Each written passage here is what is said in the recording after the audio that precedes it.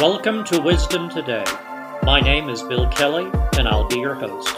In this podcast, we will be exploring the book of Proverbs.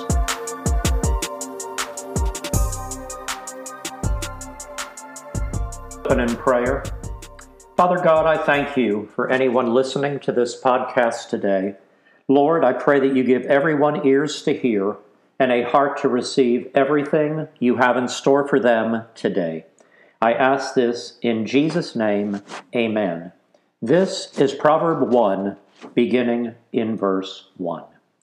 The Proverbs of Solomon, the son of David, king of Israel.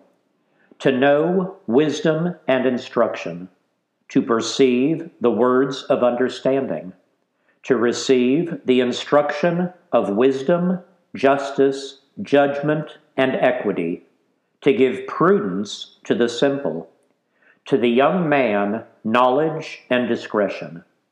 A wise man will hear and increase learning, and a man of understanding will attain wise counsel. To understand a proverb and an enigma, the words of the wise and their riddles. The fear of the Lord is the beginning of knowledge, but fools despise wisdom and instruction. My son, hear the instruction of your father, and do not forsake the law of your mother, for they will be a graceful ornament on your head, and chains about your neck.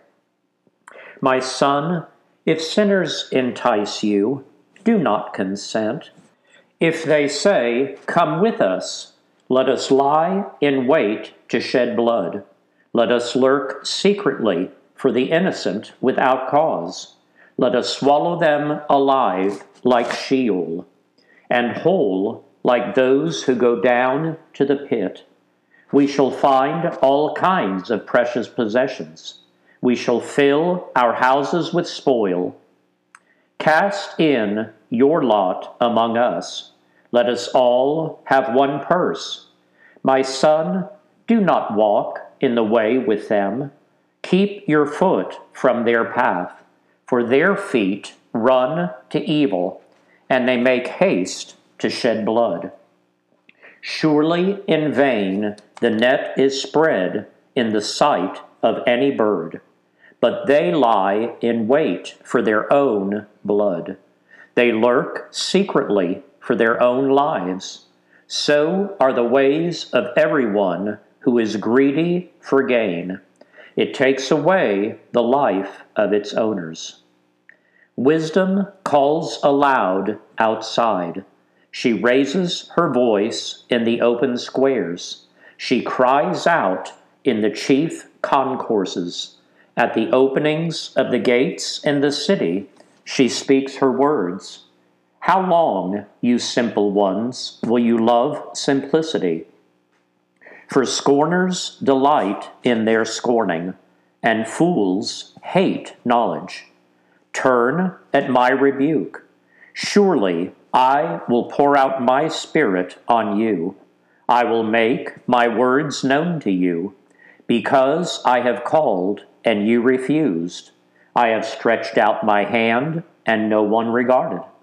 Because you disdained all my counsel and would have none of my rebuke, I also will laugh at your calamity. I will mock when your terror comes. When your terror comes like a storm, and your destruction comes like a whirlwind, when distress and anguish come upon you, then they will call on me, but I will not answer. They will seek me diligently, but they will not find me, because they hated knowledge and did not choose the fear of the Lord. They would have none of my counsel, and despised my every rebuke. Therefore they shall eat the fruit of their own way, and be filled to the full with their own fancies. For the turning away of the simple will slay them, and the complacency of fools will destroy them. But whoever listens to me will dwell safely and will be secure without fear of evil. Friends, this is Bill Kelley. I am your host, and today is the 1st of November. So I am beginning my 20th month of doing this podcast. And the premise of this entire podcast is that people learn wisdom and live their life according to wisdom. And Proverb 1 is the foundational proverb for the entire 31 chapters of this book called Proverbs. We are studying Job right now, and I'm going to bring up 3 points today. The first one I'm going to bring up is found in verses 8 and 9. So Proverb 1, verses 8 and 9 tell us this: "My son, hear the instruction of your father, and do not forsake the law of your mother, for they will be a graceful ornament on your head and chains about your neck." Friends, Proverb 1 has 3 distinct parts. The beginning of knowledge covers verses 1 through 7. Verses 8 through 19 is entitled Shun Evil Counsel. Now, in the book of Job, in chapters 1 and 2, the book tells us that Job feared God and shunned evil. Now, here we're talking about the instruction of your parents. Friend, your parents have your best interest at heart. And some of you may have had parents that you weren't all that close with. Others of you have absolutely loved your parents, and they set a wonderful example for you. But I believe we can always trust the counsel that we get from our parents. Job was secure in who he was, and he did everything he possibly could to shun evil, and that includes evil counsel. So if you were listening as I was reading this proverb today, this middle portion talks about seeking the counsel of people who were going to lead you astray and have you do evil things. Friends, we're to do all we can to avoid people that are going to lead us in the wrong direction. So before we read chapter 7, what I'd like to do is pay attention to how much Job is hurting in this chapter. Now, I'm just going to review chapters 1 and 2. Job was the wealthiest man in the area that he was from when he lived. And over the course of one day, he lost all of his material possessions, he lost all 10 of his children, and he lost his health. So he is at his wit's end. And in addition, in chapter 2, he also loses his wife, because his wife says, "Are you still holding fast to your integrity? Curse God and die." So now there is no further mention of his wife in this book. So I believe that Job is pretty much just right now in the influence of his 3 friends. But if you listen to this chapter, I believe Job is actually talking with God. This is Job chapter 7. "Is there not a time of hard service for man on earth? Are not his days also like the days of a hired man, like a servant who earnestly desires the shade, and like a hired man who eagerly looks for his wages? So I have been allotted months of futility, and wearisome nights have been appointed to me. When I lie down, I say, when shall I arise, and the night be ended? For I have had my fill of tossing till dawn. My flesh is caked with worms and dust. My skin is cracked and breaks out afresh. My days are swifter than a weaver's shuttle, and are spent without hope. Oh, remember that my life is a breath. My eye will never again see good. The eye of him who sees me will see me no more. While your eyes are upon me, I shall no longer be. As the cloud disappears and vanishes away, so he who goes down to the grave does not come up. He shall never return to his house, nor shall his place know him any more. Therefore, I will not restrain my mouth. I will speak in the anguish of my spirit. I will complain in the bitterness of my soul. Friends, I want to take a closer look at that verse we just read, verse 11. And I am reading out of the Nelson Study Bible. So my second point I want to bring up is Job speaks frankly with God. And verse 11 in my commentary says this: Job speaks frankly with God as he begins to pour out his anguish and to complain in bitterness. He had no fear that the Lord would misinterpret him as his human counselors had. The Lord did not reprimand Job for this, but instead commended Job for speaking what is right. Now let's look at verse 12. Am I a sea or a sea serpent that you set a guard over me? When I say, my bed will comfort me, my couch will ease my complaint, then you scare me with dreams and terrify me with visions, so that my soul chooses strangling and death rather than my body. I loathe my life. I would not live forever. Let me alone, for my days are but a breath.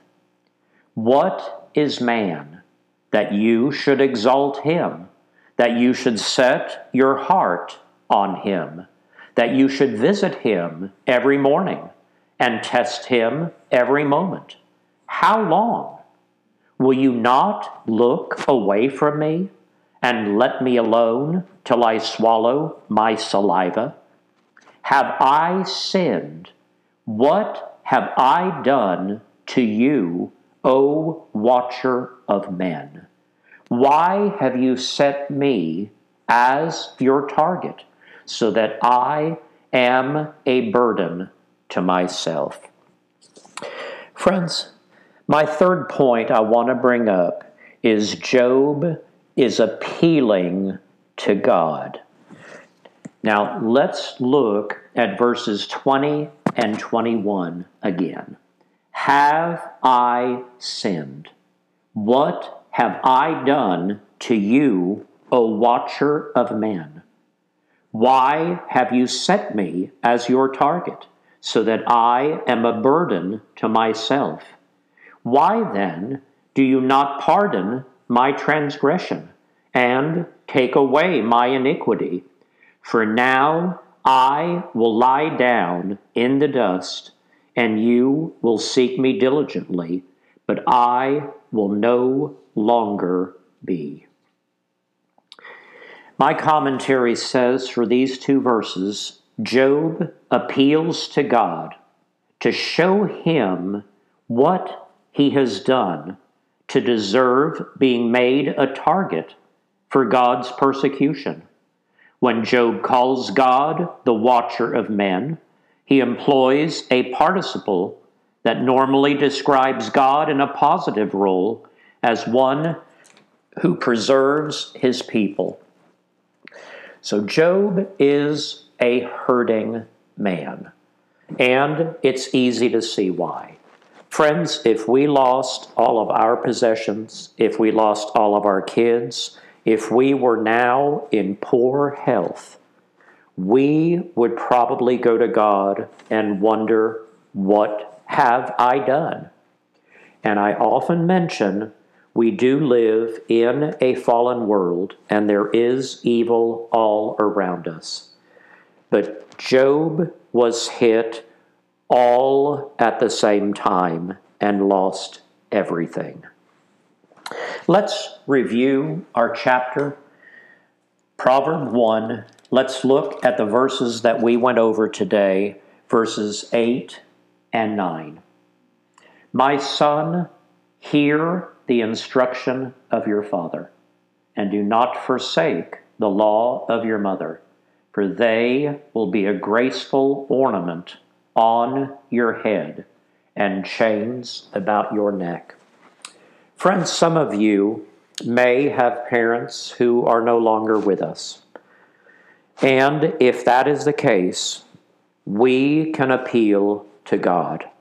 God can be our Father here on earth if your parents are either gone or that you are not close with them and do not seek counsel from them anymore. So my call to action today, what I'd really like for you to do is think about Job and his plight. Think about losing your house and your possessions and all of your children. And finally, your health has been taken away from you. I just want you to think about that for a moment. And as we continue in this book of Job, you'll see why Job was in such despair. It's like, what does he have to look forward to moving forward? And thank goodness that Job ends up well. So I'm going to let you know that in advance. Job has 42 chapters. It's going to be a long time before we reach chapter 42. But there are still many, many lessons that we can learn from the book of Job. So stay tuned. The suggested scripture reading for today would be to reread your proverb of the day, which is Proverb 1, keeping in mind this is the foundational proverb. So really meditate as you read this entire proverb today. And secondly, if you get a chance, please reread chapter 7 of Job.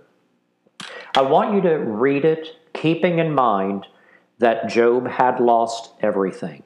That is why there is such despair in this chapter. That's why he's reaching out to God.